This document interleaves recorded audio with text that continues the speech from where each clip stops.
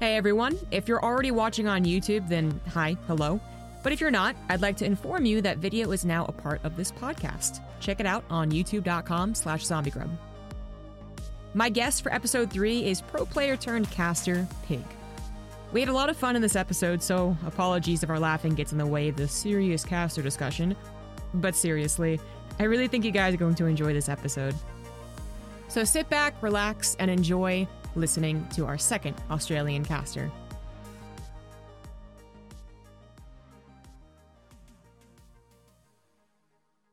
Hello, everyone. Welcome to Caster Calls, episode 3. This time I'm with, another Australian. I am with Pig here to talk about commentating and perhaps a little bit of his pro gaming to commentator career as well. Thank you so much for joining me, Pig. How you doing? I am doing fantastic. It's been kind of a chaotic week. I've got a lot of things going on. It kind of turns out and I'm sure you know the same thing, when you work from home already and suddenly everyone else is forced to be in their house watching us do our thing, it feels like everybody is watching Twitch TV, watching live streams and hanging out, and gaming communities are kind of going wild right now. So I just feel like there's so many things going on and there's so many events I'm planning and stuff. And it's a busy week. It's Wednesday afternoon. It's sunny here in Sydney, Australia. And thanks for staying up well past midnight to accommodate me. I appreciate it.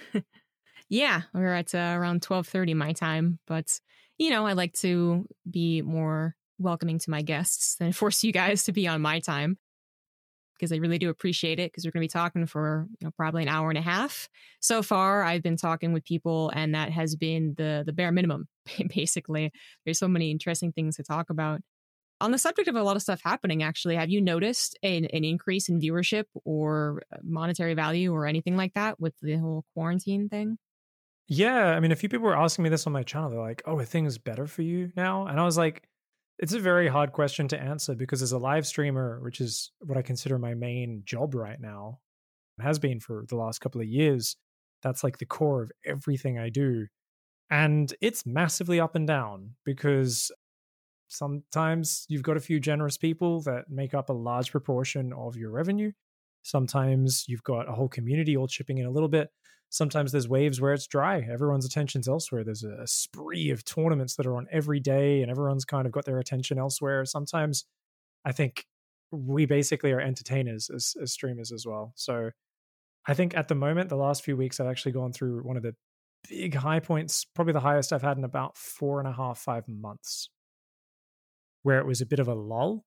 But there's many reasons for that. So for me, it's like I've kind of just started to bring together a lot of new projects with my own podcast, with a bunch of other things, different types of content I've wanted to do for a while, like putting out a newsletter and having a more open and honest dialogue with my fans, and kind of trying to open up about a lot of personal things. I've been working on all that sort of stuff, and there's been this downtime where I haven't been as on point while I'm streaming, and I feel like I've built up momentum and I've hit a very good point. It's also coincided with a lot of people being stuck at home, but I'm very aware of the fact that, COVID's worse. The stock market dips another 20%, more people not getting shifts, and suddenly things could go very dry within a week or two. So I always try to not stare at the numbers too much, because I've found that it's better for my mental health, and it's also better for me having a good time. And there is a very direct relationship as an entertainer who is based on a tip system like we are, where it's like, hey, just, tip what you feel like. If you're having a good time and having fun, people give you money. And if you're having a bad time, there's a feedback loop, but people aren't getting a good energy from your stream, they don't want to support. So for me, it's like I have to not focus on the numbers, or I will inevitably be focusing on the wrong things and just not having as much fun while I'm live. Mm-hmm. It's a really tough thing to do, I think, especially in our market, but also just generally freelance and really generally life. It's really hard to look forward, always keep in mind what could be coming or what could be something in the future that you're striving for, but to actually focus on it really does terrible things to your mental health. Now, speaking of mental health and you as an entertainer, do you ever feel the pressure, since I kind of have, I don't get to do the same things I was doing before, just like a lot of other people out there, but yet I do the same job, which is to be the yeah, as you said, keep that positive energy going on stream.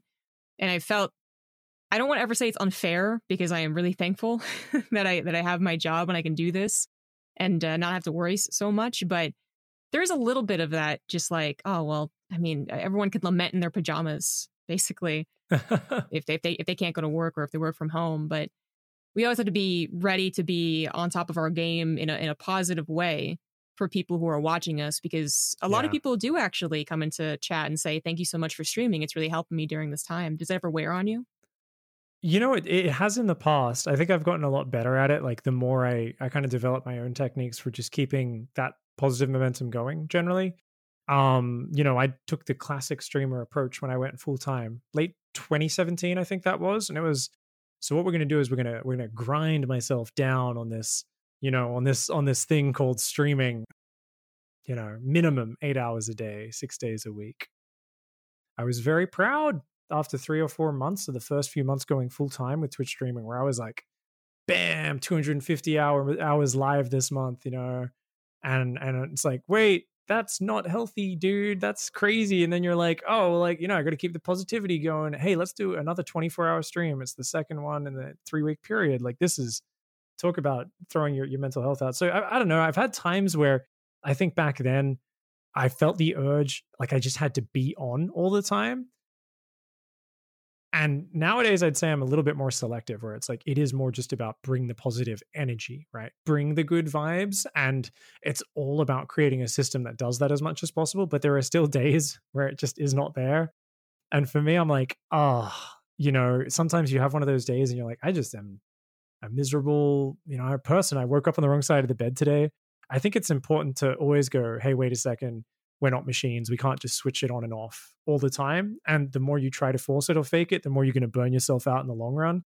And maybe you'll come off as still quite positive and happy, but 2 months down the line, you're going to be an empty, hollow husk of a human being. And I always joke with my streamer friends, I know I've talked to you about this before, how you have like that friend and you love their content and you watch them, and then you go to their channel and then they're a little bit more negative. And then the next week, they're a little bit more negative and down, but they're somehow doing more hours live than normal. And they're like, got to do the thing, got to do the promotion and the blah, blah, blah.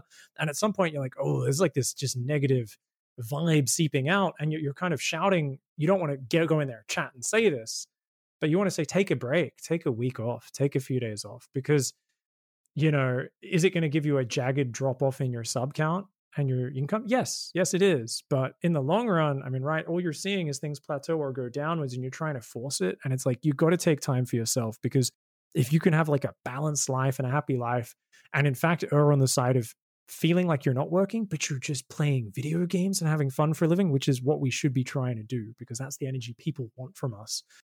If you can do that, I think it's just, people love that shit. If they can come and get an escape and you can just be having fun and having a silly time, even if you're a competitive gamer, laughing when you lose and having fun and finding the joy in the silly moments, like that's kind of the quest. And I think, sometimes even when I've been keeping things together, it's like, I got to realize, and this is something I got to do a better job of all the time, when I've woken up on the wrong side of the bed, and 2 hours into my stream, when I'm getting salty about silly stuff because somebody beat me in a video game, that it's time to go, you know what, guys? We're gonna go watch a silly replay, or we're gonna end the stream and come back tomorrow a better, happier person, and just not try to force my way through that barrier, because we can't be positive, vomiting rainbows all the time, right? No, we really can't.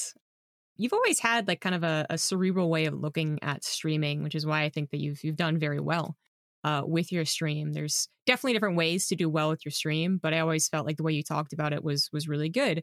And this might go actually back to your days as a pro gamer, which you actually started off being one of Australia's representatives for StarCraft 2.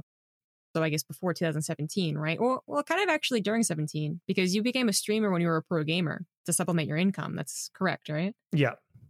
Yeah. So I mean, I was competing basically since the early days, but I guess like 2012 was like when I first got kind of doing international tournaments, and then tapered off from about mid 2015. I started commentating. It's the rough timeline.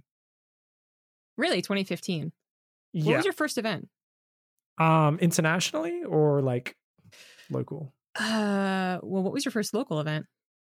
Ooh, first local one was like a few weeks after SC2 came out, and it was literally just like a local internet cafe.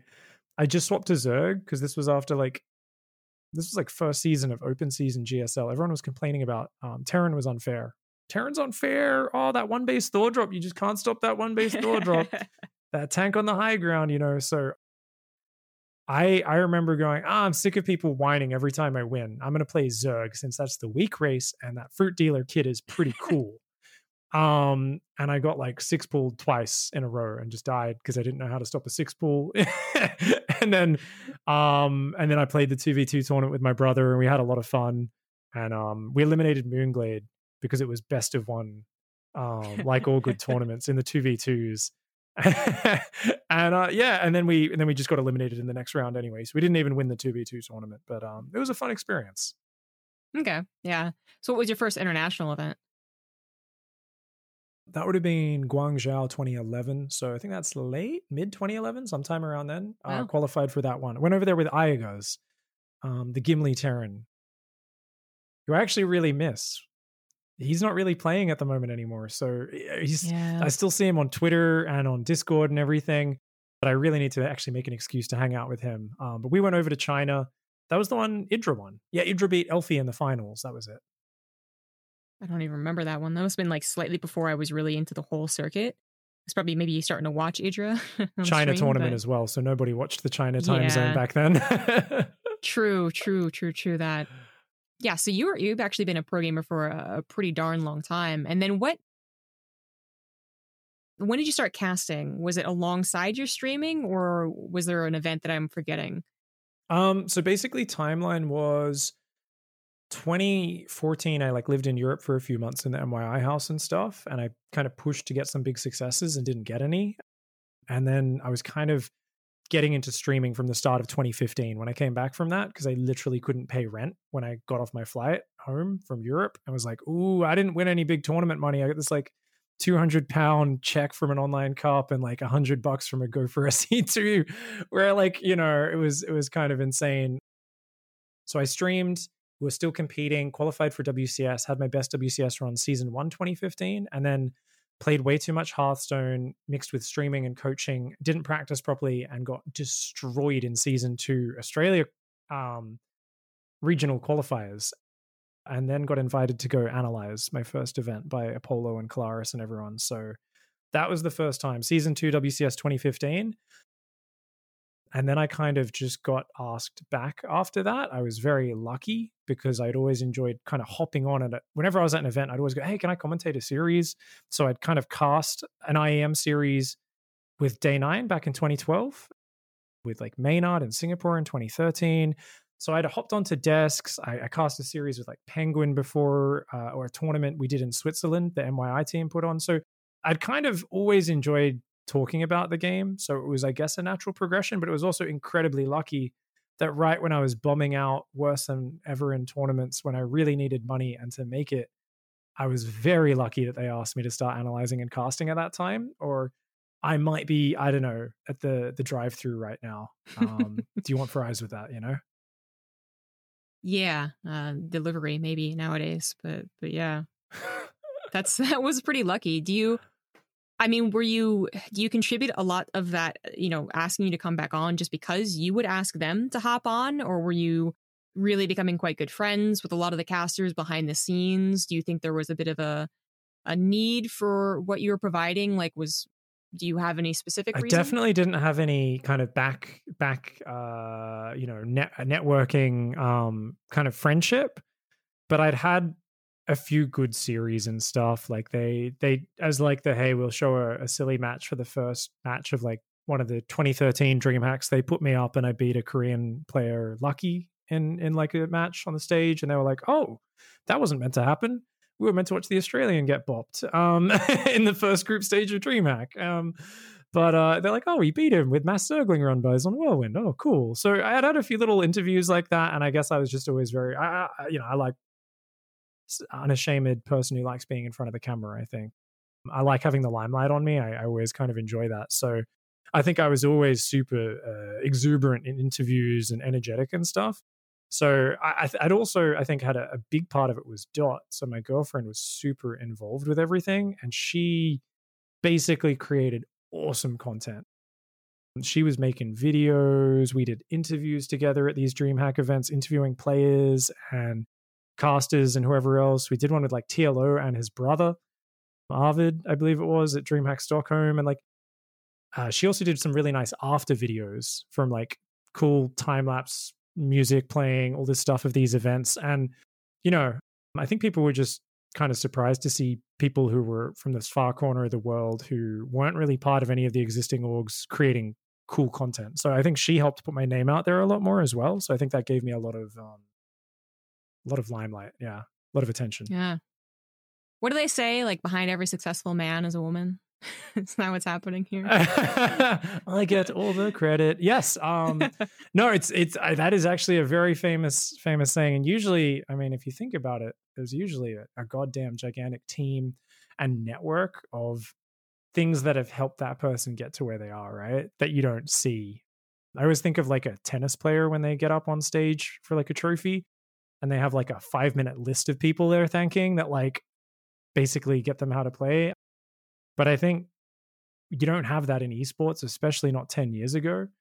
And I've always said that there is no way I would have be where I am today if it wasn't for Dot, because basically she was always by my side, kind of teaching me how to have like to be more organized and shit. Because I'm someone who just does shit and is really undisciplined and stuff naturally. But she was always there, like, hey, yeah, fucking go after it.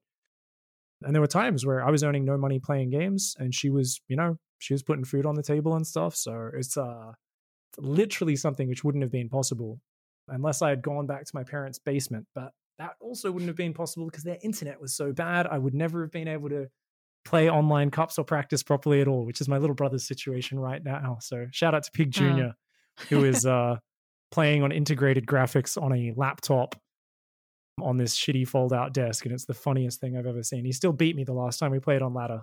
God damn it. Wow. He was a really cool guy. Met him at Ozcraft. Oh, you met him, didn't you? I totally forgot. Yeah. Yeah. Of course. Yeah, he was really cool. And I think he has the same thing. Like he could also become a caster in the future. Maybe it runs in the family. Yeah, he's very good on camera. You didn't watch any of the interviews? I saw a few bits. Yeah, he was having fun. There was like all the like Aussie foods and stuff. You guys were doing the videos together, right? Yeah. Yeah, exactly. Did they give you guys fairy bread? Yes, they did. Good.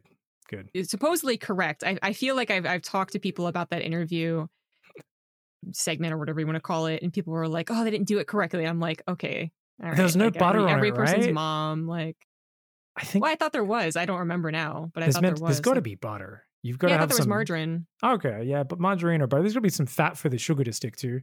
I mean, it literally is sugar fat bread. That is literally what it is. Yeah, it was an experience. I mean, as soon as I bit into it, I knew exactly what it was. But I ended up really liking cherry ripes. Oh, so nice. I would ask like Maynard to buy me some. But yeah. Anyways, yeah, he was very cool. But that's a really wholesome story. I had no idea that Dot was so involved. It does seem like a lot of the success stories in esports have a lot of cases that there was some type of safety net. And if there wasn't a safety net, then there was a hand extending, basically saying, I see your potential, let me bring you up. And it was always also a little bit of that timing, right? Because a hand can come out and say, let me pull you up. But if you're $50,000 in debt because of college, you're kind of in trouble, basically. Unless that hand is like, I don't know, maybe like a CSGO caster. But even then, I don't think so. But yeah, there's always a little bit of that. But it sounds like you also had a bit of that, a little bit of safety net, a little bit of someone helping you out, and a little bit of just that natural charisma that gave you the best opportunity to be that player that got pulled up. Because I know StarCraft has experimented with a few different player casters at this point, and even some writer casters. Wax Angel at DreamHack. We had Snoot, we had TL. Well, we had TLO, right? Officially as an analyst at one point. Todd was a pro gamer who was brought up as an analyst. Yeah. A couple others I'm forgetting, I'm sure. People always want Hearthstone and Lambo, and I don't disagree. They're quite good. I mean, they're basically Home Story Cop mainstay casters at this point, those two, right? Yeah, absolutely. But anyways, like coming up as a player and then actually making that full-time transition to a caster, at what point did you shed the pro gamer skin and finally just fully admit that you are a streamer slash caster? Ooh, I mean, I think I started. This is a very hard thing to do because when you're a competitor and you play the game and your ego's on it, you want to do it all the time. So I think it took me like a year to do that, and I think it started when I came back from that European trip where we'd put all my sponsorship dollars into basically being able to hit up all these events and travel over there and not be crazy jet lagged and actually get a bunch of repeat performances and an extended period to improve, which is what Australian esports players always have lacked. Is they get one tournament at a sudden difference in skill, with no chance to really adjust and adapt and practice it. So when I came back from that without the successes that I'd aimed for, I think there was like the beginning of like, ooh, I probably need to get a different job.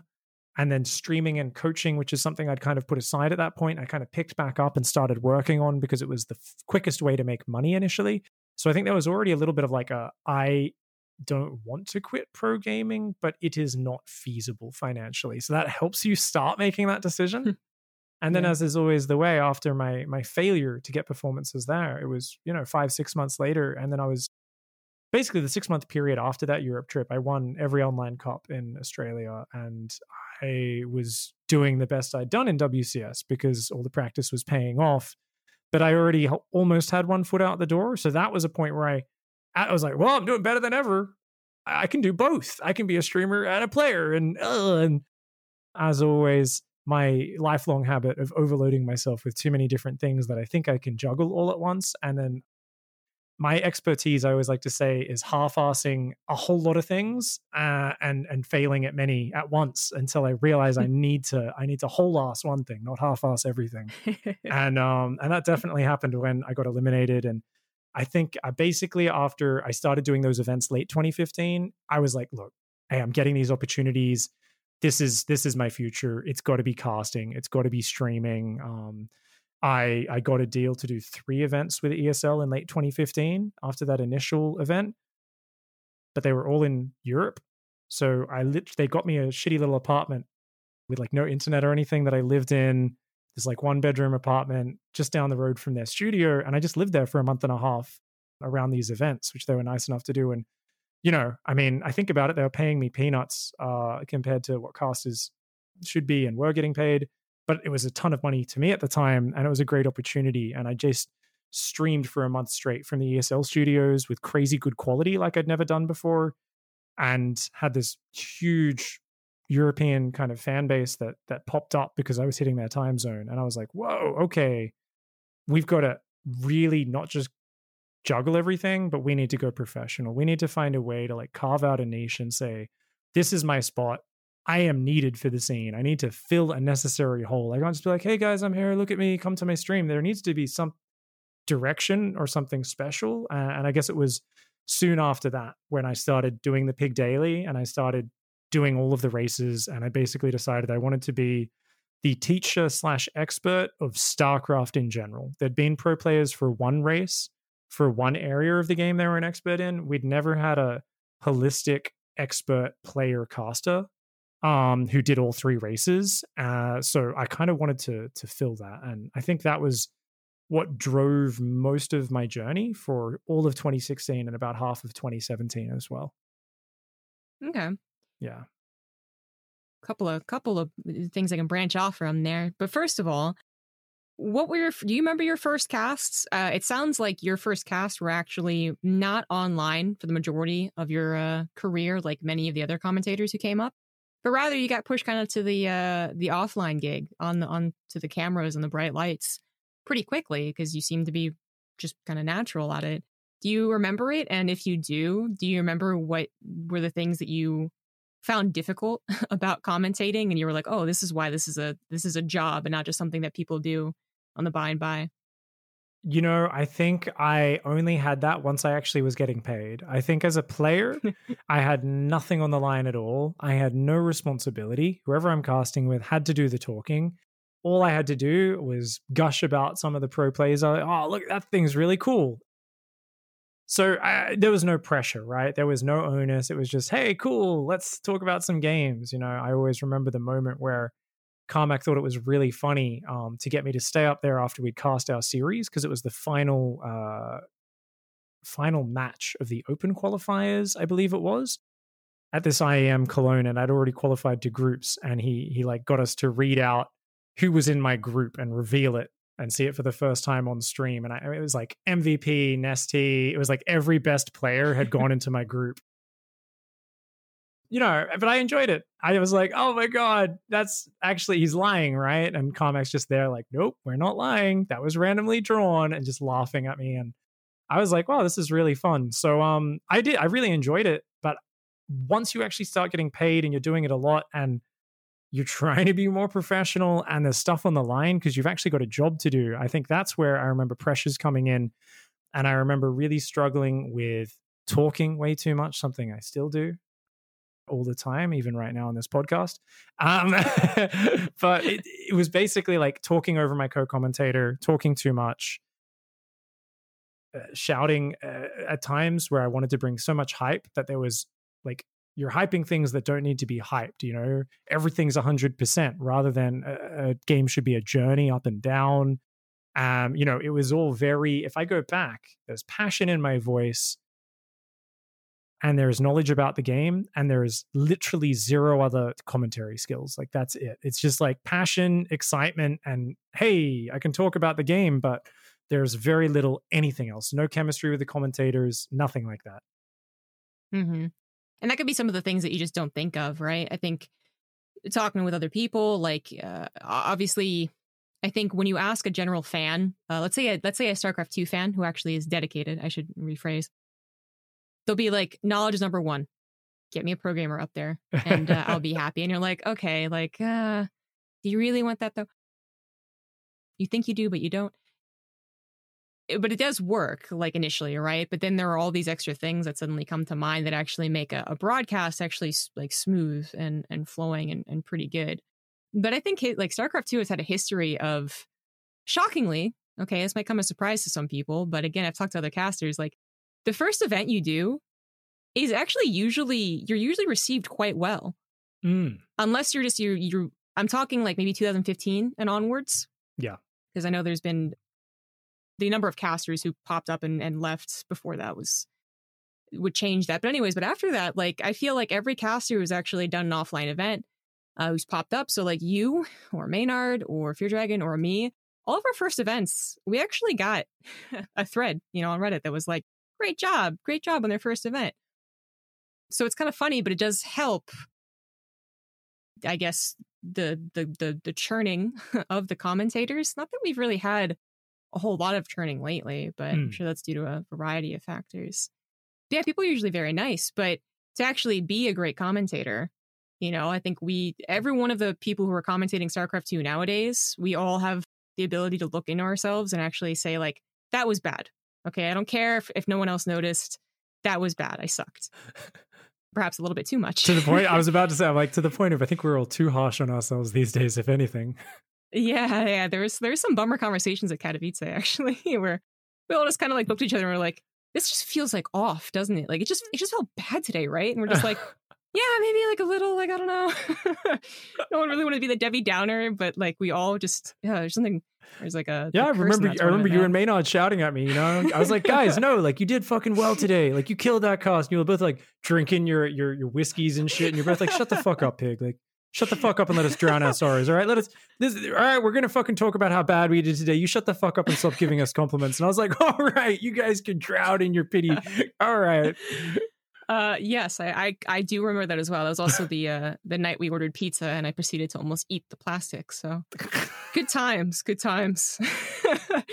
I actually have that video on my phone and it will never be public.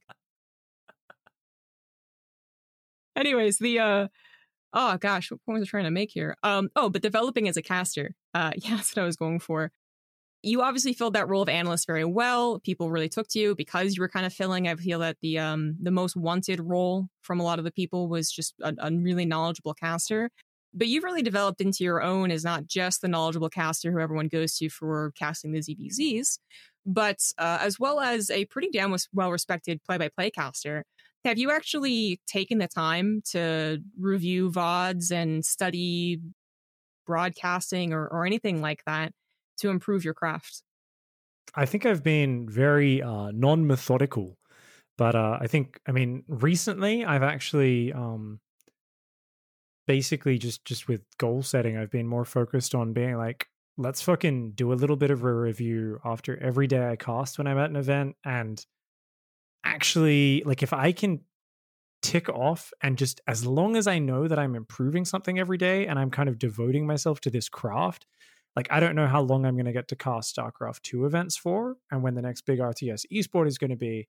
Not to be fatalistic, because that's not the idea, but it's kind of like that thing where it's like, well, nothing lasts forever. Going to just go into full platitudes mode. If I want to live my best life, I need to make every moment count, you know? But it's actually like true, right? Where I've been doing a lot of stuff where I'm like, you know, I never want to wake up one day and realize I've spent the previous 6 months or a year just doing shit because people want me to do it or it's something I think I should do, but it's not really at the core of what I want to do, right? And I found myself sometimes sleeping in the past on my commentary. I'm like, I just rock up and talk about StarCraft. That's what I do. And I never at the end of an event where I've done that go, yeah, I fucking killed it. That feels great. I feel awesome. I feel so happy and pumped.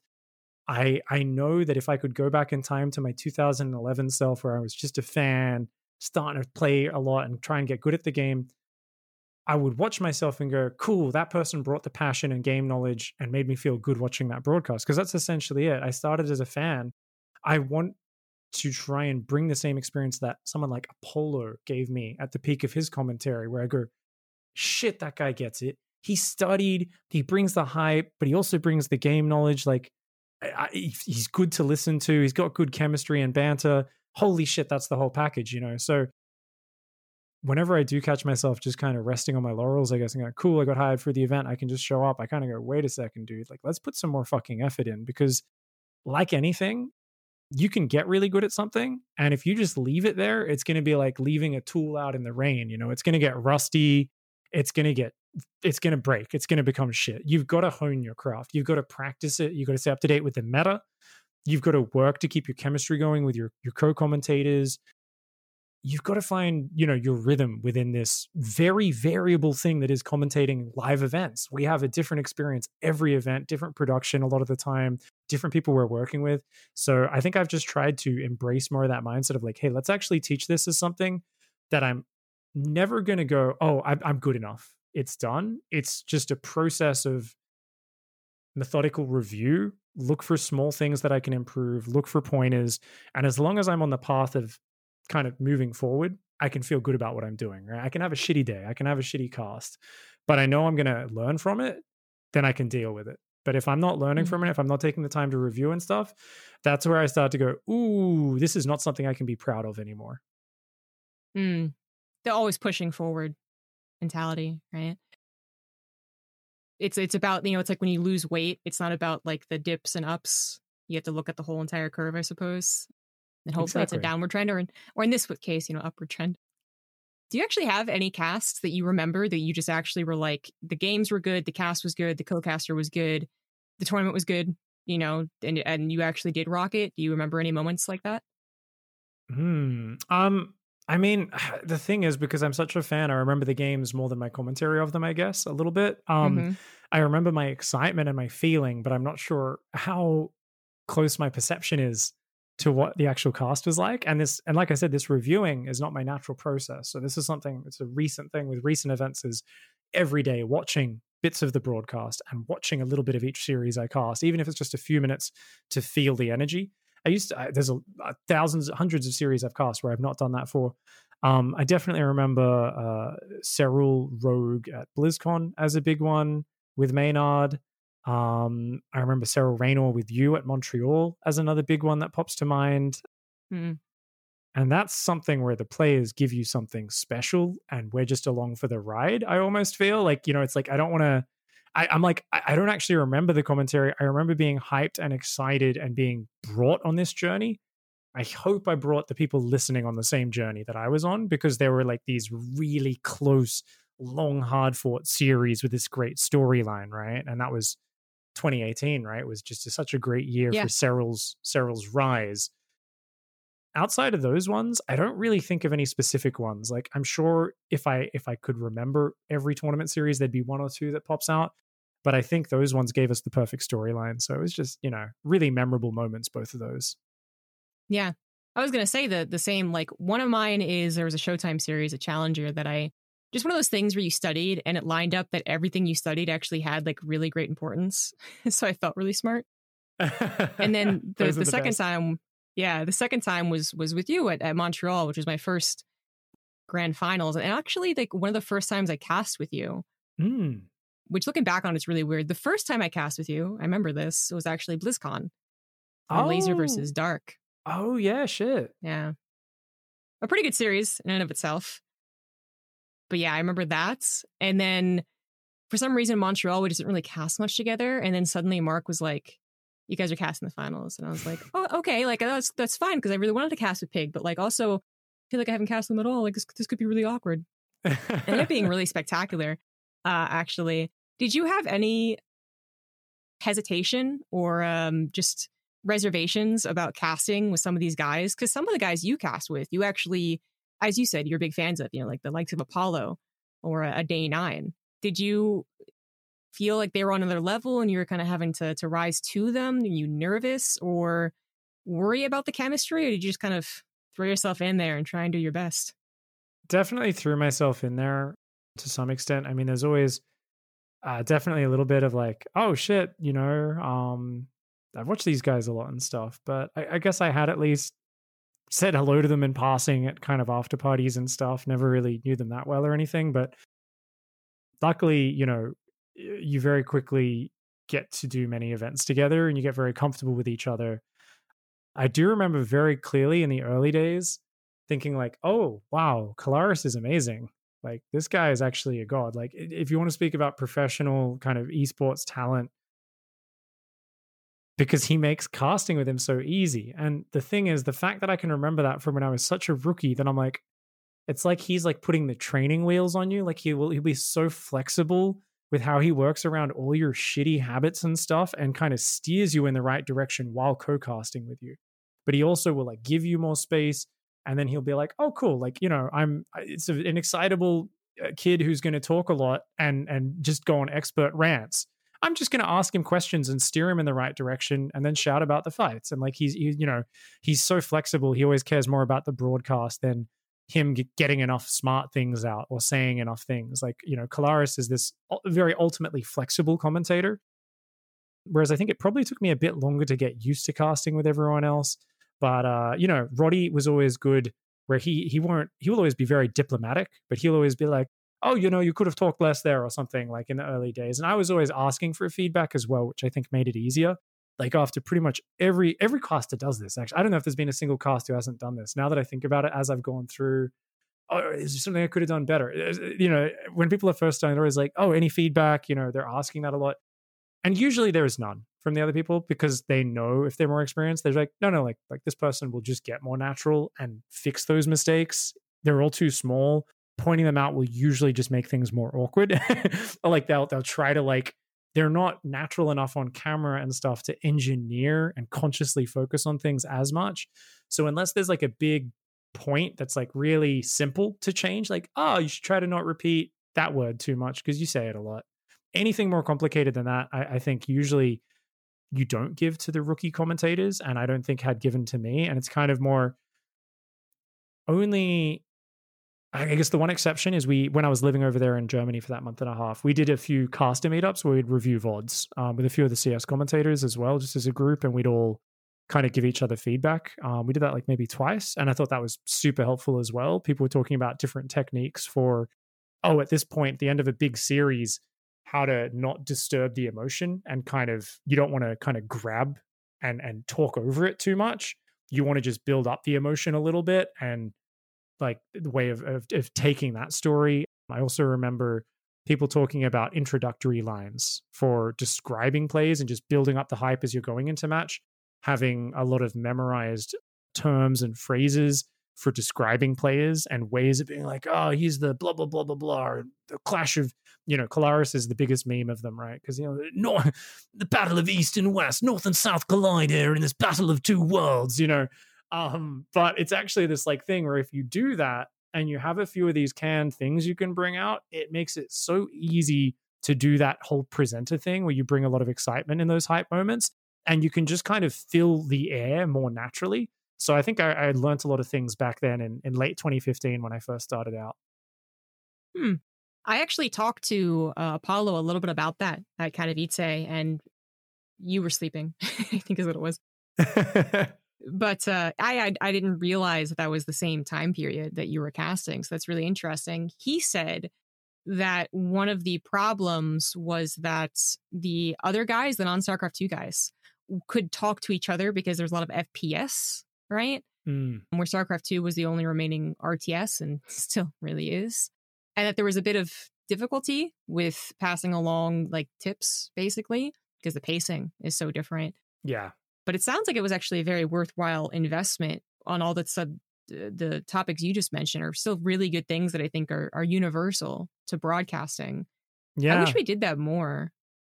But in terms of like constant feedback, you're absolutely right. We don't really get that. Not that I'm saying that we should necessarily, because yeah, the last thing you want to do is like come off a broadcast kind of thinking to yourself like that wasn't that great. Because again, we're all pretty good at saying to ourselves it wasn't great. And then have your boss or the guy you were casting with be like, yeah, that wasn't really good, man. You didn't bring your best. Like, what is that going to do? You're just going to feel terrible. Like, oh no. Yeah. But, pointed things can be okay for sure. But yeah, I always like wondered if it would be, oh man, I mean, to have a team house is always kind of like that idealistic thing that isn't really possible. But if we could like just talk more feedback wise, we'll have little powwows, the what do we call them? We meet in the green room afterwards. The debriefing. There we go. We have the debriefs, but those are literally just like, hey, something technically went wrong. We'll fix it. And you're like, thanks, boss. It's not really very much.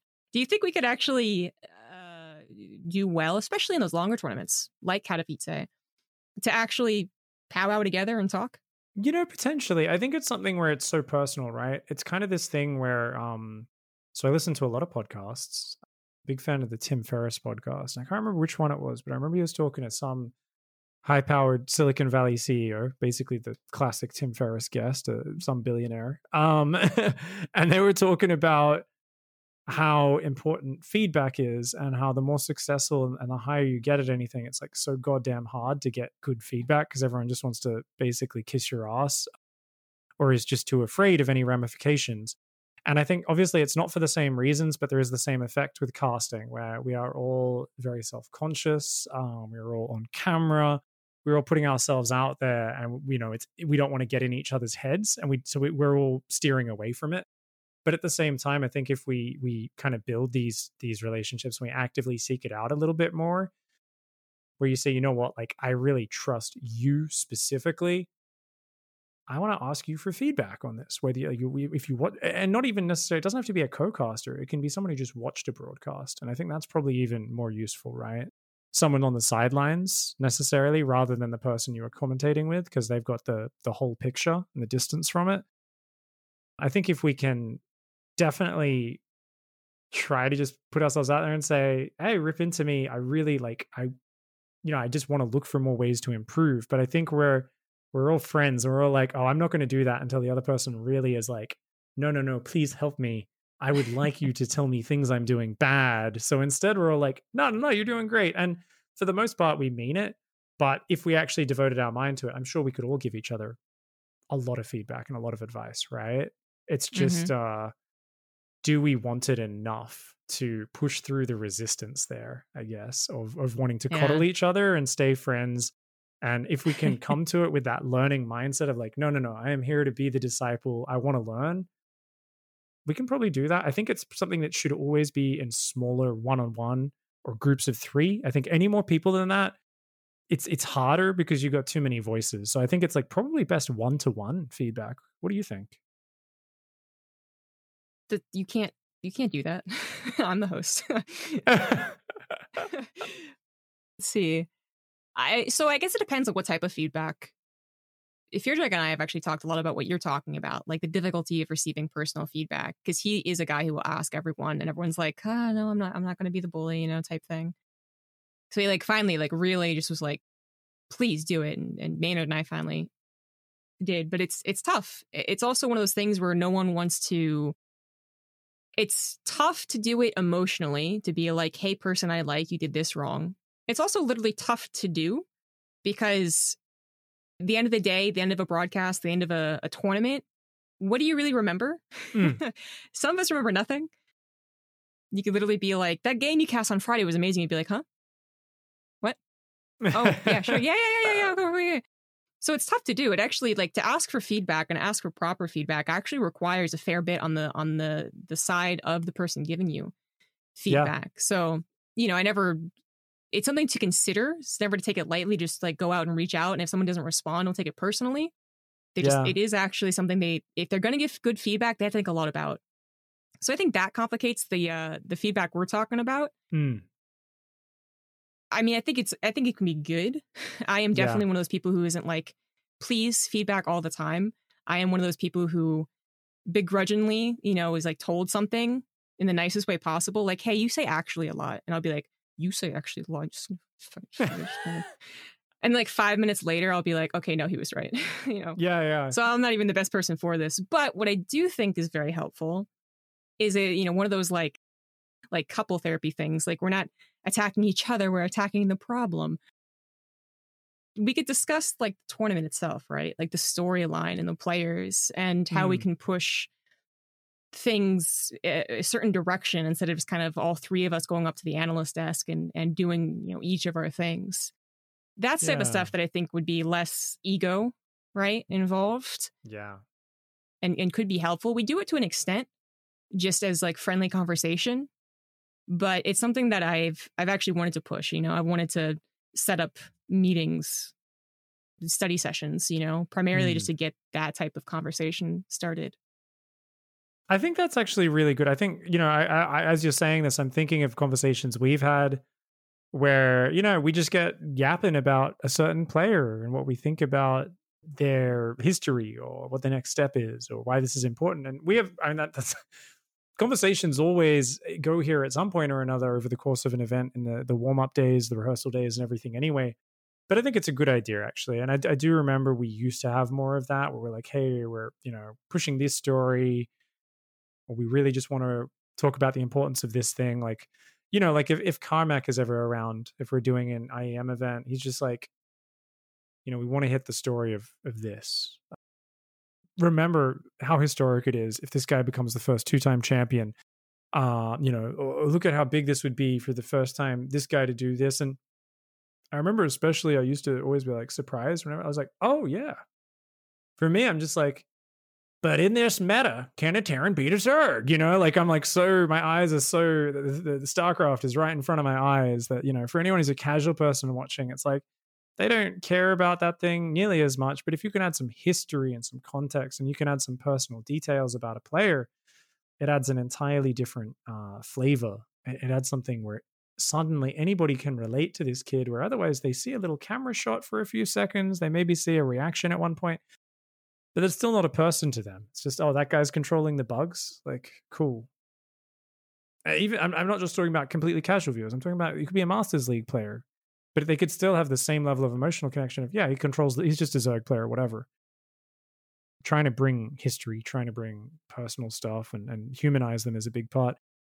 Back on the feedback thing as well, I think it's this thing where, like you said, to get a mentor or a coach type figure, someone to give you serious feedback, it takes a lot of energy and thought from them. So I think it's also something where you can't just go, oh, give me feedback, please. Give me feedback, please. I think if you really want it, like I said, you've got to honestly come at it as I'm a disciple or someone trying to improve and I'm trying to learn. And how do you prove that to someone? You show that you're already on the road, right? Like you show that you've already done some work yourself, at least. So it's the same thing if you're looking for help in StarCraft. You don't just go to Reddit and post a thread. How the fuck do I beat Terran? They're OP. Like no one's going to give you anything. They're like, oh, this guy's just an idiot. He just wants to complain. But if you go on one of the subreddits for a specific race and you post a replay and you say, here's my game plan, this is why I think it's not working. You're like, here's my goal. Here's what I think the problems are. What do you guys think? Here's a replay.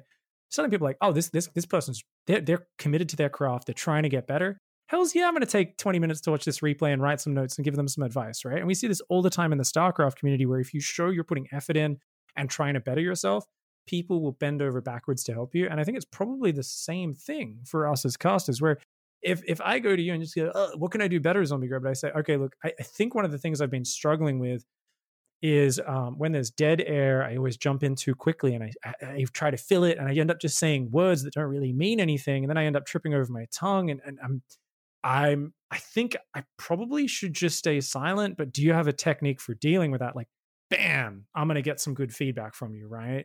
Because I've given you something to work with. I'm not just like, hey, can you just like right now summarize me as a caster in your brain and find the most important thing for me to get better at? It's like, no, what the hell? I'm asking you to do all the work for me. That's a good way of putting it. You're asking them to do all the work for sure. And it also does give it a little bit of a sense of insincerity. Like you're like just saying it and hoping they'll be as bland as your question, basically. Yeah. Yeah. But feedback's, it's something that I feel isn't taught well in our education system unless you have the right teacher or the right course, something like that. So these are all like adding to that. Like, absolutely, you need to have pointed questions and to have pointed feedback. This is an excellent part about being a player or a caster or just like a human being in general.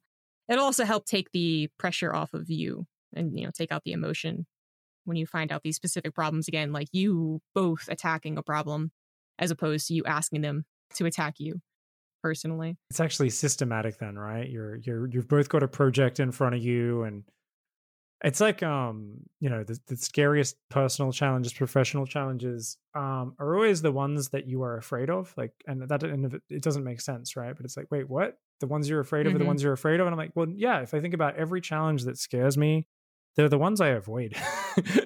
It's the things that I don't want to spend the time even thinking about that become even scarier the longer I don't think about them and the more I avoid them, right? But if you put that time into being like, no, I'm going to analyze this problem and think about it for a bit and face my own inadequacies, because I know I'm not perfect, and we all know it, but instinctively we don't want to think about it too much. But I'm going to actually meditate on that fact of like, hey, I'm kind of, I actually have a crazy amount I can improve at this thing. And even though I'm proud of how good I do the thing, I could be so much better. And I've got to accept that, right? And I think once we kind of are able to show that we've got that mindset to someone else, they're immediately more comfortable. Like, I've occasionally had players be like, cool, I want to be a pro gamer. Can you give me advice? And I'm like, I'm like, look, if you really want to be good and you're like Masters 1 or you're GM and you're working hard, like, you shoot me an email with a bunch of stuff you're working on and you have clearly put in that effort to like be on the path. I will spend 20 minutes giving you feedback and giving you advice and telling you where to focus your efforts, right? Because I see that you're someone who's really putting that passion in, and I don't mind like mentoring, right? But you have to be you got to inspire your teacher, right? You got to make them feel good about it as well.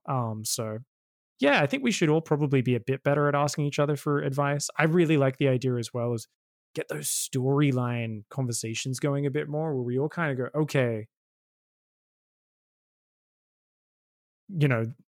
Haas, let's not just get to his match and just be like, well, it's Haas, he does crazy stuff. Whoa, like, I'll sometimes see the comment on social media in the Twitch chat like, wow, Pig just called another player, he thrives in the chaos. Like, that's like, I'm like, stop saying that saying, Pig. You've used it to describe too many players.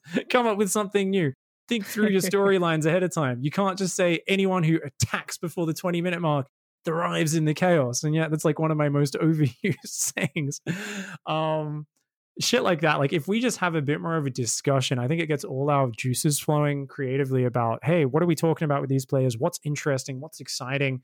And I mean, I think one thing that comes in the way of it is sometimes I do feel a bit like a leech if I get that conversation going, where I'm like, Roddy, share your secrets. You know everything about every player in the world. Ravi, share your secrets. You know everything about every NA player. I don't know shit about them in comparison. You guys give me the info so I can sound smart on the desk, please. Like, there is a little bit of that holding me back sometimes. Oh, I know what you mean. Literally, it was Katowice again. Me and Maynard were just like throwing out, what's the word?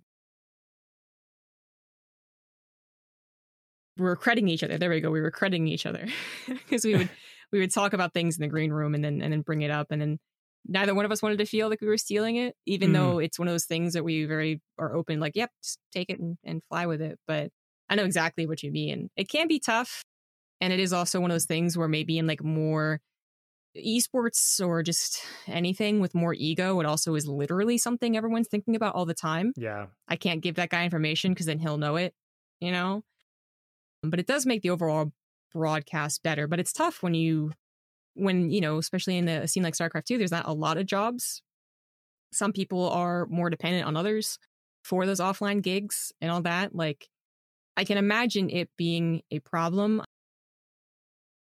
There's varying levels of effort as well, right? Like if someone has put in the work to stay up to date with the scene, but someone else is calling it in, that gets in the way of that, right? All it takes is one person to actually be that leech. And I will admit it. Like I said earlier, there have been events where I've phoned it in and that I've gone, is it really full phoning it in? No, because I still play the game all day and I stream it and I watch it, right? But I won't have watched some of the most important series I really should have before the tournament because they weren't on at the time when I was watching tournaments that day. And I'm not up to date with certain strategies because I haven't taken the time to ask any pro gamers about the details. So I'm bringing my like mid GM understanding to a professional tournament, right? And even at those times, it's like there's a little bit of that where it's like, okay, even my lack of preparation there undermines that relationship. So ideally, if we thought about ourselves as one team, where if we all do good work, it feeds into StarCraft having a better production, right? It feeds into our shows being better. We all vibe off each other. We're not worried about stealing things. We're creating magic right there. We're turning this broadcast into this smooth, fluid, fun thing. I mean, we already have some of the best chemistry in terms of silly death segments and funny commentary, and especially if we're let off the leash a little bit, they give us a little bit of breathing room, and we have a long broadcast day, we get very silly and we say a lot of ridiculous things, and we have a lot of fun with it. But yeah, I mean, if we could, I think, all be assured that we're all working as hard and kind of that there was I guess like a merit-based caster system going on, which how casters get picked is its own like, wow, you draw names out of a hat and like it's a different person every 6 months or a year choosing them.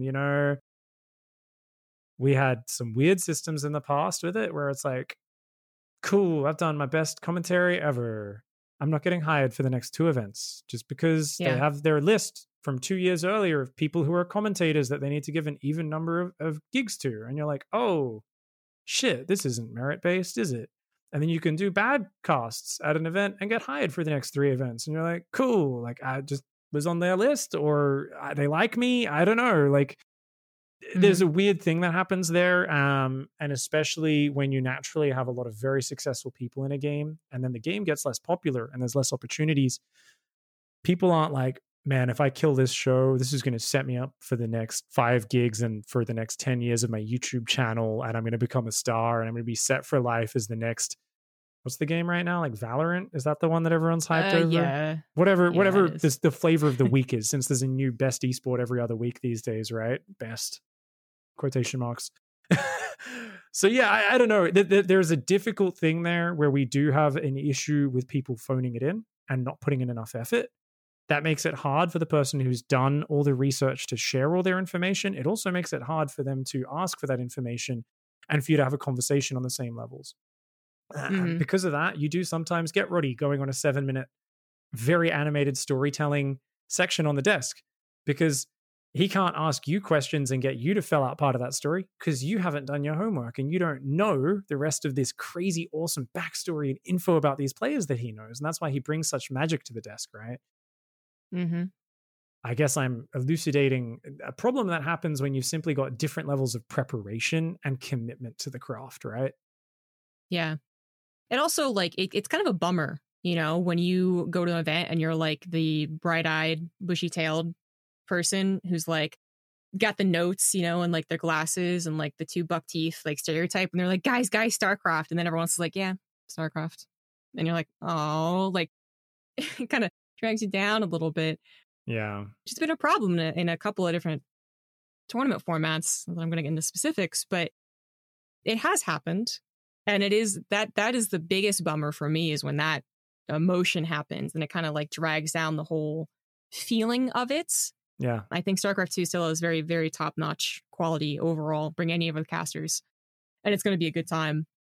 But just being there like in person and feeling that can be a little lame sometimes, but it does happen. Kind of touching on a difficult subject though, like the politics, quote unquote, of hiring. You brought up that there's been different systems. Absolutely. There's only so many tournaments that we have. I do prefer the one system we had in 2018 where we were told what we were going to do. Yeah. But you bring up a good point. That means that you could theoretically phone it in and know that you're going to have a job later down the line. Yeah. So that there's a problem right then and there for that system. And there's a system where someone, the elusive god of StarCraft 2 caster choices, picks people based on merit. But what do they know, right? Can we ever trust the person who is choosing the casters to actually know what they're talking about? Are they actually? It's actually not a job that really exists. A person who is choosing who is a caster. It's usually someone who is also directing and producing and doing, they're building the tournament. Up until then, casters are almost always very low on the list of priorities to get around to, which sucks for us.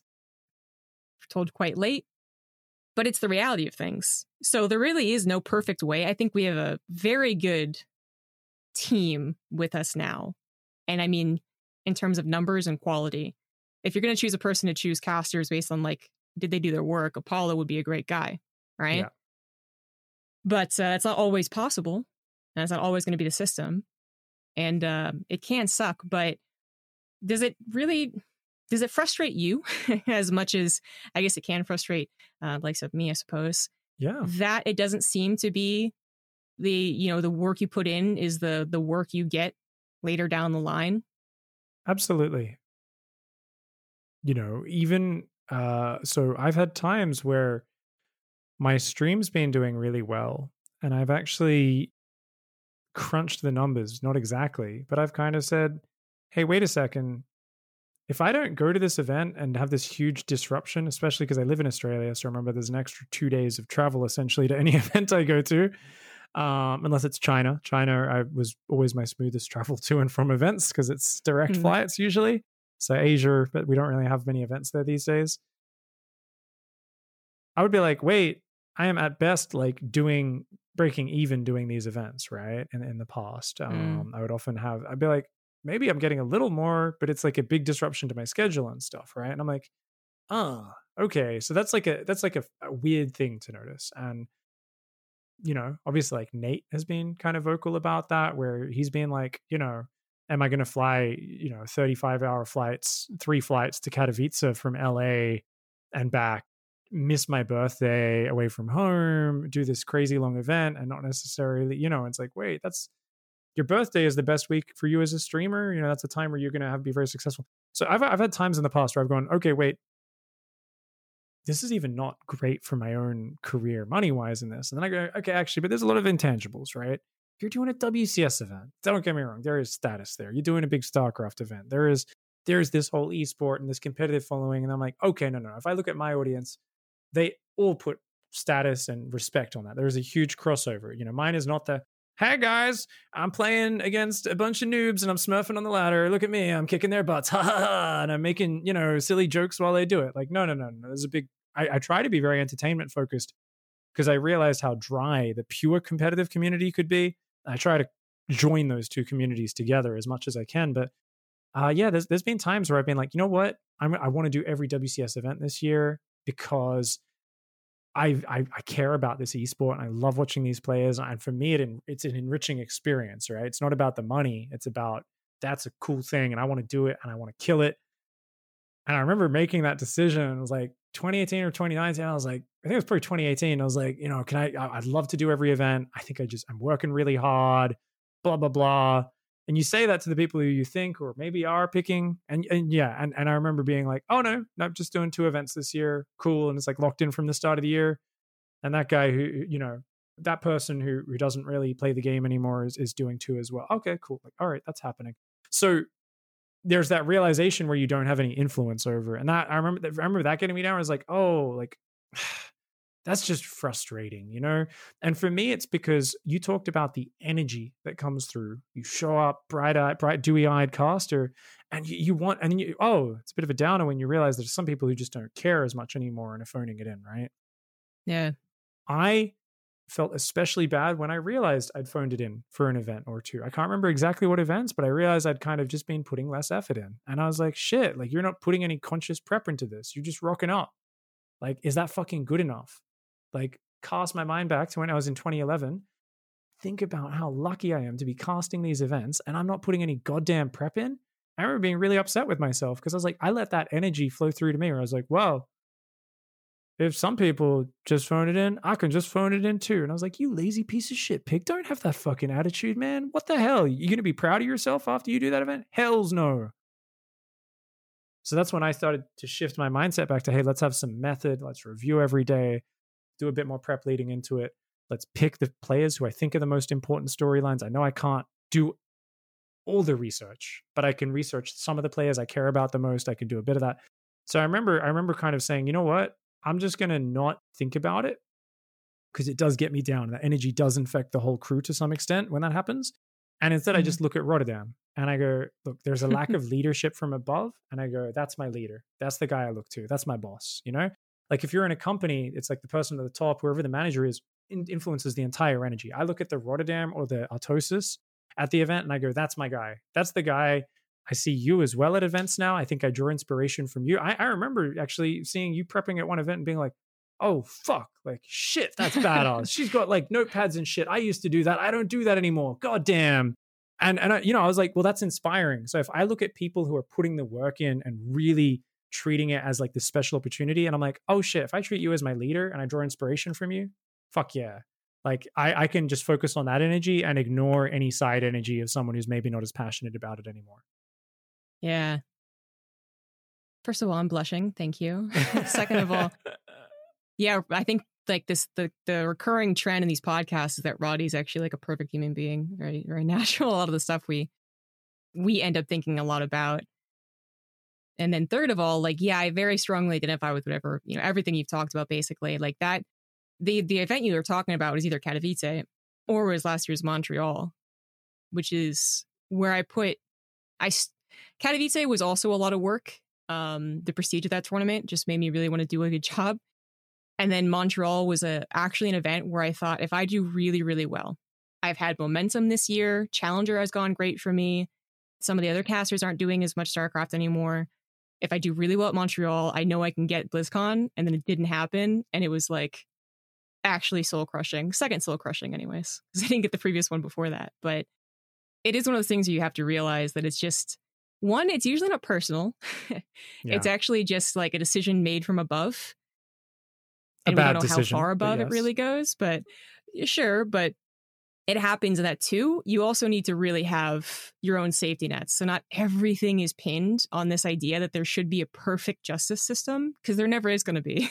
That's unfortunately kind of like a life lesson, right?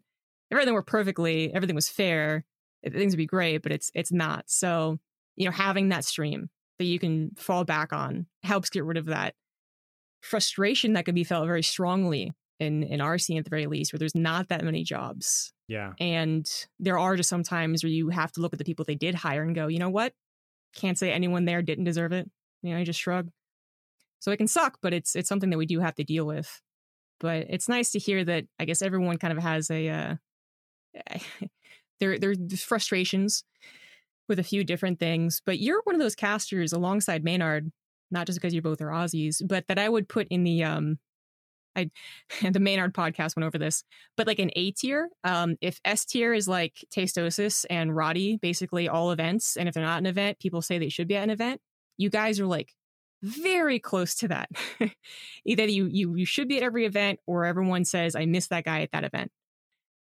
Do you ever think about how you could realistically push yourself to being a Roddy, basically being at every single event? Because they used to have 3 guys at every single event in the previous system. And that kind of wore off after a while. But do you think about how you could push yourself there? Or do you just have you actually kind of just accepted that it's not so much in your hands? You know, it is hard to travel overseas from Australia, but as the events get less and less, like I remember in 2016 doing so many events. I remember it was the story I always told. There was 1 month where I spent over 1 week on airplanes. So that was over 1 week on the planes, not through the airport, not everywhere else. 1 week out of that month. 25% of that month I spent on planes. It was like Valencia, I was like Spain, China, Mexico. Like it was like every continent, and it was like 4 events in 1 month or something. It was 2 Chinese events or something crazy. It was insane. And I remember being so wrecked by that travel. So part of the thing is if I lived in America or Europe, I would be a bit more close to those events, right? And I'd be a bit more able to get out to a lot of these events. Especially Europe, with Home Story Cup being as such a community funded and community pushed event, something that it seems like with Take's never ending fountain of passion, he will keep going and keep pushing. It seems like Europe would be the place to go. And people have always asked me over the years, what do you think about moving there? And I mean, shit, Dot was awesome enough to literally drop her fucking life and quit her job and come around filming StarCraft events with me for like 4 months back in 2014 and shit. And stuff. And for me, it's just like a lifestyle and relationship decision. I'm like, hey, what do you think about living over here? And these days it's more about finding like tax havens and stuff, where I'm like, hey, why don't we go to one of those places where they charge you like 2% tax, and like cost of living is infinitely cheaper because I live in a very expensive city. A lot of my streamer friends have recently moved away from more expensive cities to cheaper cities as well to try and get that cost of living down. It's one of the things you can control that just takes the stress off everything. So yeah, it's one of these weird things where it's like, how do you push to the next tier? Mm-hmm. I don't think you can force it to happen, but I think if I can commentate on that level at an event, that's all that matters to me, right? Like if I can, at the events that I go to, if I can bring the same level of execution, that's all that's in my control. My sphere of control is here, right? It's literally just personal development, cast better with more passion, know more about the players. I can't control the other stuff. I can't get myself out to events without making a lifestyle decision to move overseas, which I'm not willing to do because of my relationship and everything else, right? That's number one. That's more important. I've devoted a lot of the last decade to StarCraft, and it's got to take the backseat at some point. What can I control in that sphere, though, to get to that next level, right? Where someone goes, oh, he should have fucking been there. He's the Tastosis. Tastosis, Pig didn't go to Katowice. I'm not fucking watching. I'm going to post that on Twitter. My dream is someone caring enough to post that. Oh my God. I think it's mostly chemistry and humor. And I think that's the main thing that I'm working on weaving in. I think it's something where I'm also realizing more and more having more of a co-commentator helps that a lot. So, I think if you like you look at the Bert and Ernie thing that Tastosis have going in Korea, right? It's so lovable. They're so funny. They're best friends. It's like you're watching this bro love, 2 best friends hanging out and watching video games thing. So I do try to cast more and just have more fun on broadcast. And I started being very lewd on my own channel, and I'm trying to bring not lewd, but the same level of relaxed humor to international broadcasts now that we're more relaxed. We don't have people at Blizzard breathing down our neck these days going, well, when you made the joke about that thing, like we think it took away from the gravity of this round of 64 match. And you're like, did it? Like, I don't know. Don't get me wrong. Like, there are many times when you go for a joke, and I do always have the voice in my head as an ex-pro player is like, I don't want to be disrespecting the players, and I don't want the player to listen back to it and go, oh shit, like Pig's talking shit about me. But, I try to walk that line of like, let's just keep it fun and keep it entertaining and bring the joy that I naturally experience. If I was on Discord or watching on a TV at home with my friend having a beer, if I can bring just a little bit of that relaxed banter to it, that's what I'm trying to work on, I guess, at the moment. And it's hard for me to do it still at international events, but at least I'm casting like EPT each week with Maynard, and we're getting kind of more silly on those broadcasts. It's hard to bring it when you're on camera and you're wearing a jacket and a button-up shirt and stuff. But that's the one thing that like Roddy Tastosis, obviously Jeff was the king of it, banter and silliness and fun on a broadcast. And that's something Maynard does it fantastically. Maynard's at that level with the silliness on the broadcast. I have never quite been there. So I've been trying to get there, I guess. But that is something which is not something you force, or you don't have a checklist. Like, I'm going to say the funny things today. It's just like, I guess, on the subconscious level, trying to be more chilled and relaxed, remembering to roll with the punches, remembering not to take myself too seriously on the broadcast, being willing to say something silly that ends up making me look stupid, because I know you have to go through that to get to the other side. Yeah. And that's the hard bit for me, because I take myself too seriously when I'm on a big broadcast usually. Yeah. You can't really force yourself to be the funny person. Then you're the painfully unfunny person. But on the same level, you can't be the funny person without a few clunkers. You know, like you just can occasionally have to be like, yep, that didn't hit. Oh, God. But it has to happen. So, you know, we can add to a good broadcast anyways, even if you are kind of on a bit of a failure day. But yeah, it is a lot about what you can control is going to help you be in a healthy mindset, but also just bring that energy to the cast and again, make people remember how you made them feel, is what I've been saying a lot on this podcast. We're actually like nearing the end. So I'm going to end with the conversation that we had actually in Katowice, but has also been a fairly common topic amongst all these podcasts, which is what can we do to make StarCraft 2 tournaments better? And more specifically, I wanted to discuss with you the idea of caster pairings and then bring up what you and I were discussing, which is the idea of perhaps not just caster pairings, but caster trios. Do you think that we should experiment more with caster pairings? And would you actually really want a couple of tournaments have a caster trio as the default casting setup? I would love caster trio. I think caster trio is the way to go. At least to try it. Like, don't get me wrong, I have no experience with it. So there's always people like, no, that's so different. That's crazy. But I listen to a lot of other sports and I draw a lot of inspiration from their broadcasts. Obviously, being Australian, I don't listen. It's always hard because the audience is like, oh, yeah, like, you know, Tony Romeo, or whatever. I don't know what their names are. Whatever your American broadcasters are. They're like this guy and this guy. I'm like, I've never heard them, but I know cricket commentary. I know tennis commentary. I know Australian sports commentary. Yeah, I really like cricket. Oh, my God. You watch a test match of cricket? That's like 5 days of like 8-10 hours a day of not that much happening. So you want to talk about slow burn banter and shooting the shit with the boys? Like, that's a commentary. And they rotate it many times throughout the day. And it's always 3-4 people talking. And they're just very calmly chatting. And there might be a more expert one who tends to talk a bit more about the details. But a lot of the time they're just telling stories and whatever, because it's like a slow burn, right? And I'm like, okay, I pick up things from that. I look at tennis and how there's so many lulls in it where they just let the action speak for itself. And some sports do that.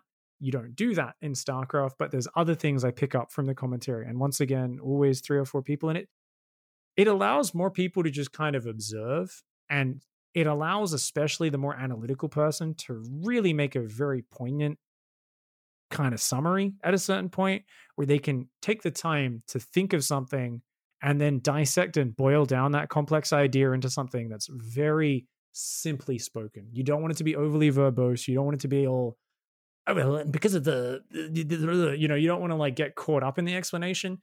You want to talk about a complex thing and just summarize it, which Artosis is the king of. He's the king of that. Always inspired by how he does that, you know, and you can see where he's figuring stuff out sometimes. And he's like, okay. And he'll kind of break it down. And you're like, oh shit, man. Like, my mom can listen to that and understand kind of the idea of what he's talking about. And she can at least feel like she knows what he said. She doesn't feel like she's left in the dirt, like she doesn't understand what's going on in the game. So I think it's something where you just give 3 people, we're going to get more experimentation, a bit more back and forth, a bit more loose. It's less, I speak, you speak, I speak, you speak. So I think you can get more of a conversation going. And it's something I'd love us to try out in the early stages of a tournament as well as the later stages. I think Home Story Cup's already doing it. I don't think we have 3 commentators that often, but when we do, I mean, think about it. When you've got Loco, Roddy, and like Maynard when he did his one, or I guess like, you know, Ward. I guess Wardy's often not doing the B stream, but who else would often be there? Like Todd, Roddy, and then you'd have, you know, Loco or someone on the couch. It's pretty chill. It's just a conversation, right? Yeah. I'm struggling to think of the other mainstay casters as well for some reason, but yeah. I think we could make that a little bit more professional, obviously, rather than Home Story where they're just literally talking about whatever. And I think it would work really well. So I don't know. Have you thought there'd be any issues with it? Are you keen to try it out? What do you think? Well, I've tried it out online, but it is extremely difficult to compare online and offline casting. The looks and the feeling of the person next to you, not to get lewd, can really help you not talk over each other. And I've also usually had one of those cases where it is 2 broadcasters and a player. And just because they're inexperienced, like they'll make a lot of very rookie mistakes and like talk over you a lot. So I'm not going to say that it's absolutely bad and I never want to do it. But I will say that in my experience, it's not that fun. You do feel like you are forced to take a seat that hardly matters, especially if you're a person who isn't the experienced guy, you know, like we have very big personalities in StarCraft. And I even have to admit that I have a big personality now, you know, like I feel like occasionally, you know, people who aren't broadcasters be on the Pylon show and I converse with them. And then afterwards I'm like, oh my God, I was bullying that person. Oh my God.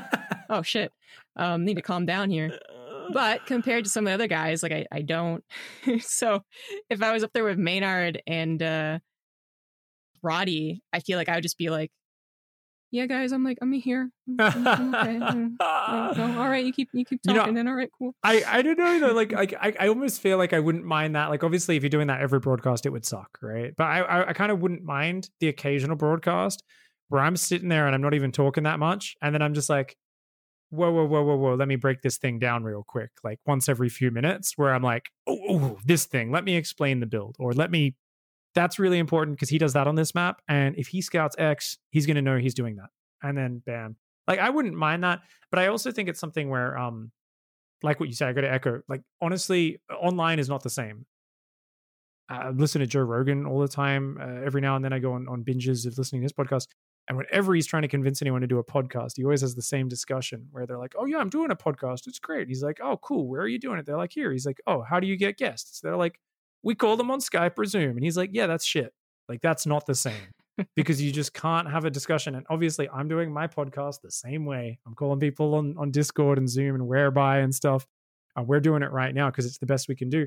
And thankfully, we know each other well and we give each other space where we can. But there's delay. There's latency. Luckily, we can see each other's eyes and face here to a certain extent. So we can kind of read each other's body language to some extent. But it's not the same as when you're in person. It's so much easier to find the space to talk. So I don't know. I would love us to experiment with it. But it's funny because whenever we bring this, we always float it like at a tournament.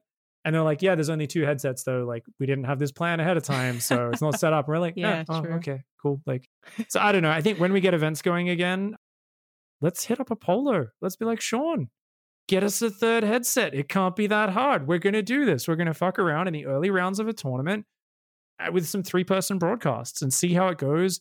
And there'll be some fails, but we'll figure it out. And I think we'll find some cool combinations that work. Yeah.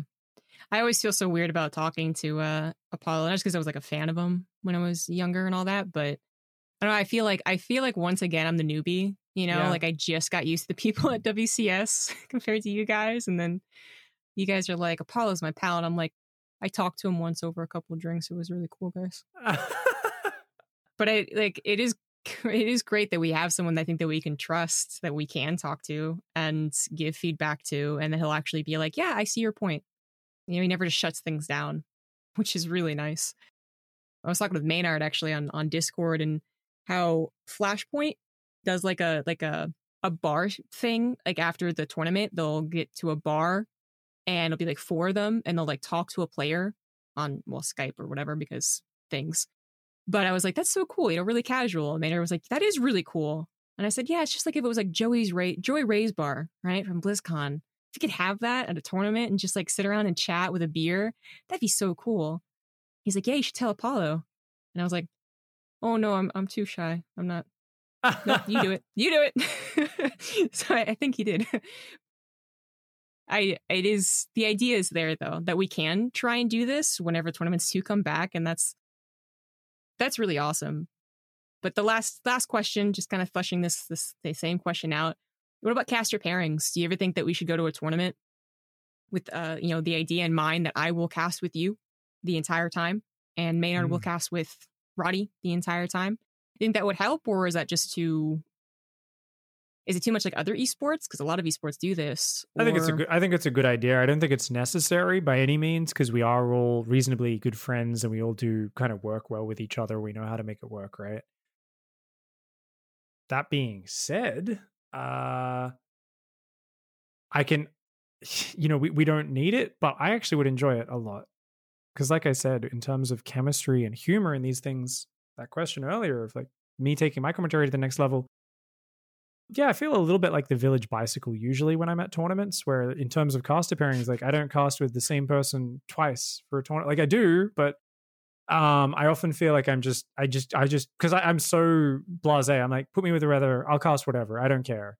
And I don't even care about the series these days, usually, for the most part. I'll be like, okay, if I had a bad one, then I'm like, all right, I'm going to snatch that really sexy ZVT right there, because I like, everyone wants to fight over the ZVTs, but I'm smart. I let people argue over the other series, and then I like save that one I'm going to actually choose. And I'm like, oh, it's the one series over 2 days I actually chose, guys. Like, it happens to be the ZVT with Cerulean Innovation. What can I say?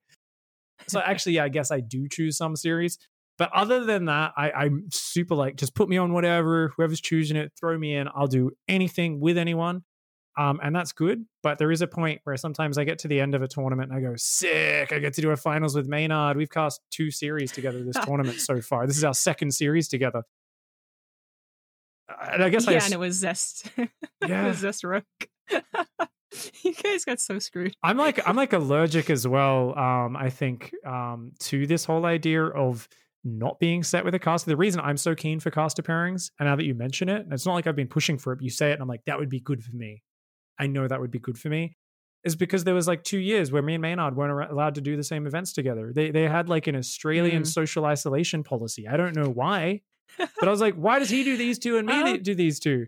What the hell? And we'd see each other at BlizzCon each year. We're like, we're in the same country or in the local studio for the local broadcasts down the road from my house. And I'd be like, why do we not get to see each other overseas until BlizzCon each year? And he's like, I don't know, So it was weird because we just didn't get to cast together that much. And Maynard's like a Kalaris almost, where it's like, how do you not feel natural commentating with him? Because he is so gifted. But I always wanted to, I guess, push that commentary duo a bit more. I kind of feel the same with you, where I really enjoy commentating with you. I kind of feel like I should commentate with Roddy more, just so we can find our rhythm as well. I think like if me and Roddy just had a bit more consistency together, I think we'd settle into a better rhythm, which I think we probably used to have in years past, but we just don't get to do as much concentrated commentary, because we used to do like, do the IEMs, do all the China events, do Mexico. We just did so many events over a couple of years together. Like we used to share room at every event back in the day when we used to not get our own rooms. So, Roddy was like my bigger brother who, we used to get to commentate a lot. Whereas I feel like we're not as used to commentating together these days. So the rare time we get to, I'm like, cool, like let's do that again. And we don't get to do it until the last day of the tournament. And I'm like, okay, cool, like one more and I think we'll click and the tournament's done and we don't see each other for 6 months, So, yeah, I think caster pairings would be really nice. I'd love to work with that. At the same time, if it stays the way it is, like it's also nice to just get to have a variety. So I'm very loose on it. I think if I had to be purely self-interested, give us caster pairings, para castings. And yeah, I think it'd be pretty nice just to get that rhythm and that chemistry going together a little bit better. Yeah, I can see a lot of perks with it. I always bring up as a question, not because I personally want it either, but I see it in other esports as even like the go-to default for a lot of these esports that kind of just pop up and are a little, let's say a little manufactured, Overwatch.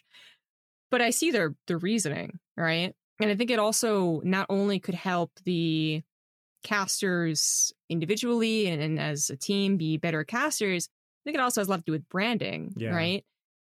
Tastosis is an Archon for a reason. And people try and make, people who are big fans of us will try and make, Zombie Pig and Pignard and all that, but it won't really stick until we're actually casting a ton all the time. It's also going to help people kind of know what to expect a little bit.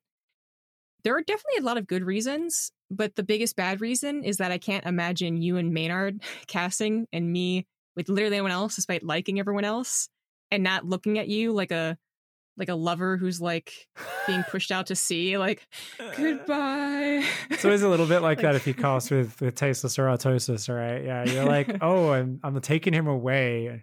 People are like, put him back. You put Bert back with Ernie, okay? You put Bert and Ernie back together. Get out of here, Big Bird. Like. Yeah, exactly. And I think, the crowd will also have their own reactions too, because I can see them going both ways. Give me that caster pairing that I like, not these two guys. And these two guys actually work great. Like I'm comfortable with this. But in the same way, we have different formats, and that's a good thing for different tournaments, especially if we were to have more tournaments than previous years. I feel like the same thing could happen with the choice of caster pairings, or not. But yeah, it's definitely it can go in that direction. That is the scary thing. I also look at, we look at Counter-Strike and they come in with different shifts, so they're more fresh. They got the morning crew, they do a certain amount of hours, and the afternoon crew comes in. You're always with the same caster, you're always with the same desk person, and they don't get to socialize as much because it's the same person you're always on break with. It's the same person you're always on the desk with, or you do morning, we do evening. We don't get to see each other that much, right? Unless it's at the bar after the show. And I'm like, oh yeah, I want to be in the green room shit talking that random dude on Reddit, or talking about the funny shit the guy in Twitch chat saying while we're watching the broadcast from the green room, and just laughing about silly stuff and telling stories. And I don't want it to get completely segregated. So that's like the one thing that I think we might end up missing if we become too just split apart. Yeah, looking into the green room with the CSGO casters was definitely a different experience. We don't want to smix other people and just have her out by herself messaging us on WhatsApp, silly faces. Did you tell this story in your episode at all with like Maynard? No, I have not. So for those who don't know, basically, they moved. We used to have the worst green room of all at Katowice, where it's literally like just next to the production, and it's like two little couches, and the people walking into the arena could look over a banister and look down on us. So we were like zoo animals. And you'd have like Tasteless lying there having a nap or something. And there's like these fans like, is that a sleeping Tasteless? Like looking over the banister. And we're like, yeah, this is a little bit awkward. But it was good because it was right next to the epic entrance tunnel that the players walk down with Sue when they go out to the stage. And she would come and sit with us, and she's a consummate professional as well. I always talk about how the hosts and the stage hosts have to work so fucking hard and actually be like professional TV people, essentially, which we don't necessarily have to be. They have a whole different skill set. But yeah, she's always asking questions and stuff. She's chatting to us, joking. She's always asking about the player's history, how many wins they have, why it's important, why this strategy is good, which question she should ask at the end of the game. Should she ask this or this? Which is more important? And then we get put in this like great green room, I guess you would it's a bit of a dungeon, but it's like big and it's got computers and everything. And it's like, what, 15 minutes underneath the stadium through a literal rabbit warren of tunnels that you cannot get through without getting lost. Like it is a maze underneath that stadium. And yeah, and she's like there, and she just can't come to see us through the event. So she's just sitting on a couch on her own for like 12-hour broadcast days, just losing her mind. And she's just there posting stuff in the WhatsApp like, hey guys, I'm lonely. Or like, oh, we're sorry. Yeah. We don't want to leave our green room though. See you tonight, Smix. Yeah. I was like, oh God. Yeah. I never once found out how to get to her. Yeah, you were like, oh, I want to go visit her. It's like, no one knows the way through the maze, Zombie Grub. Don't even try. Oh, gosh. All right. Well, that's a funny anecdote to end the podcast on. It's been Yeah, once again, over an hour and a half, and I still have a billion questions to ask you. So that's how it goes, man. There's so many interesting things to talk about. Everyone I've talked to so far has been really great. It's been one of the best. Thank you so much, Pig, for coming on and talking to me. Go ahead and shout out where that people can find you and what you're doing. Thank you. I mean, I guess that just means I have to come back on in the future at some point. So yeah, sometime, many months in the future, hopefully when we're doing live events again, have even more material to talk about. Yeah. Or we're VRing ourselves into a virtual studio. I don't know. There's going to be some funny stuff happening in the next year if this keeps up. You all can find me twitch.tv/x5_pig. If you Google Pig and StarCraft, and then whatever you want to follow me on, I'm on most of them, Facebook, Insta, whatever. And like a true consummate professional, I use a different handle on almost everyone because they were taken by the time I got to them. One day I'll fix this like a real professional, but for now, Twitch TV, x5_pig, live most days. Yeah, thank you for having me on. I really appreciate it. This was fun. This was a ton of fun. Guys, thank you so much for listening. Make sure to check out the Patreon. And I hope to see you back for episode 4 with Tempo. See you guys later.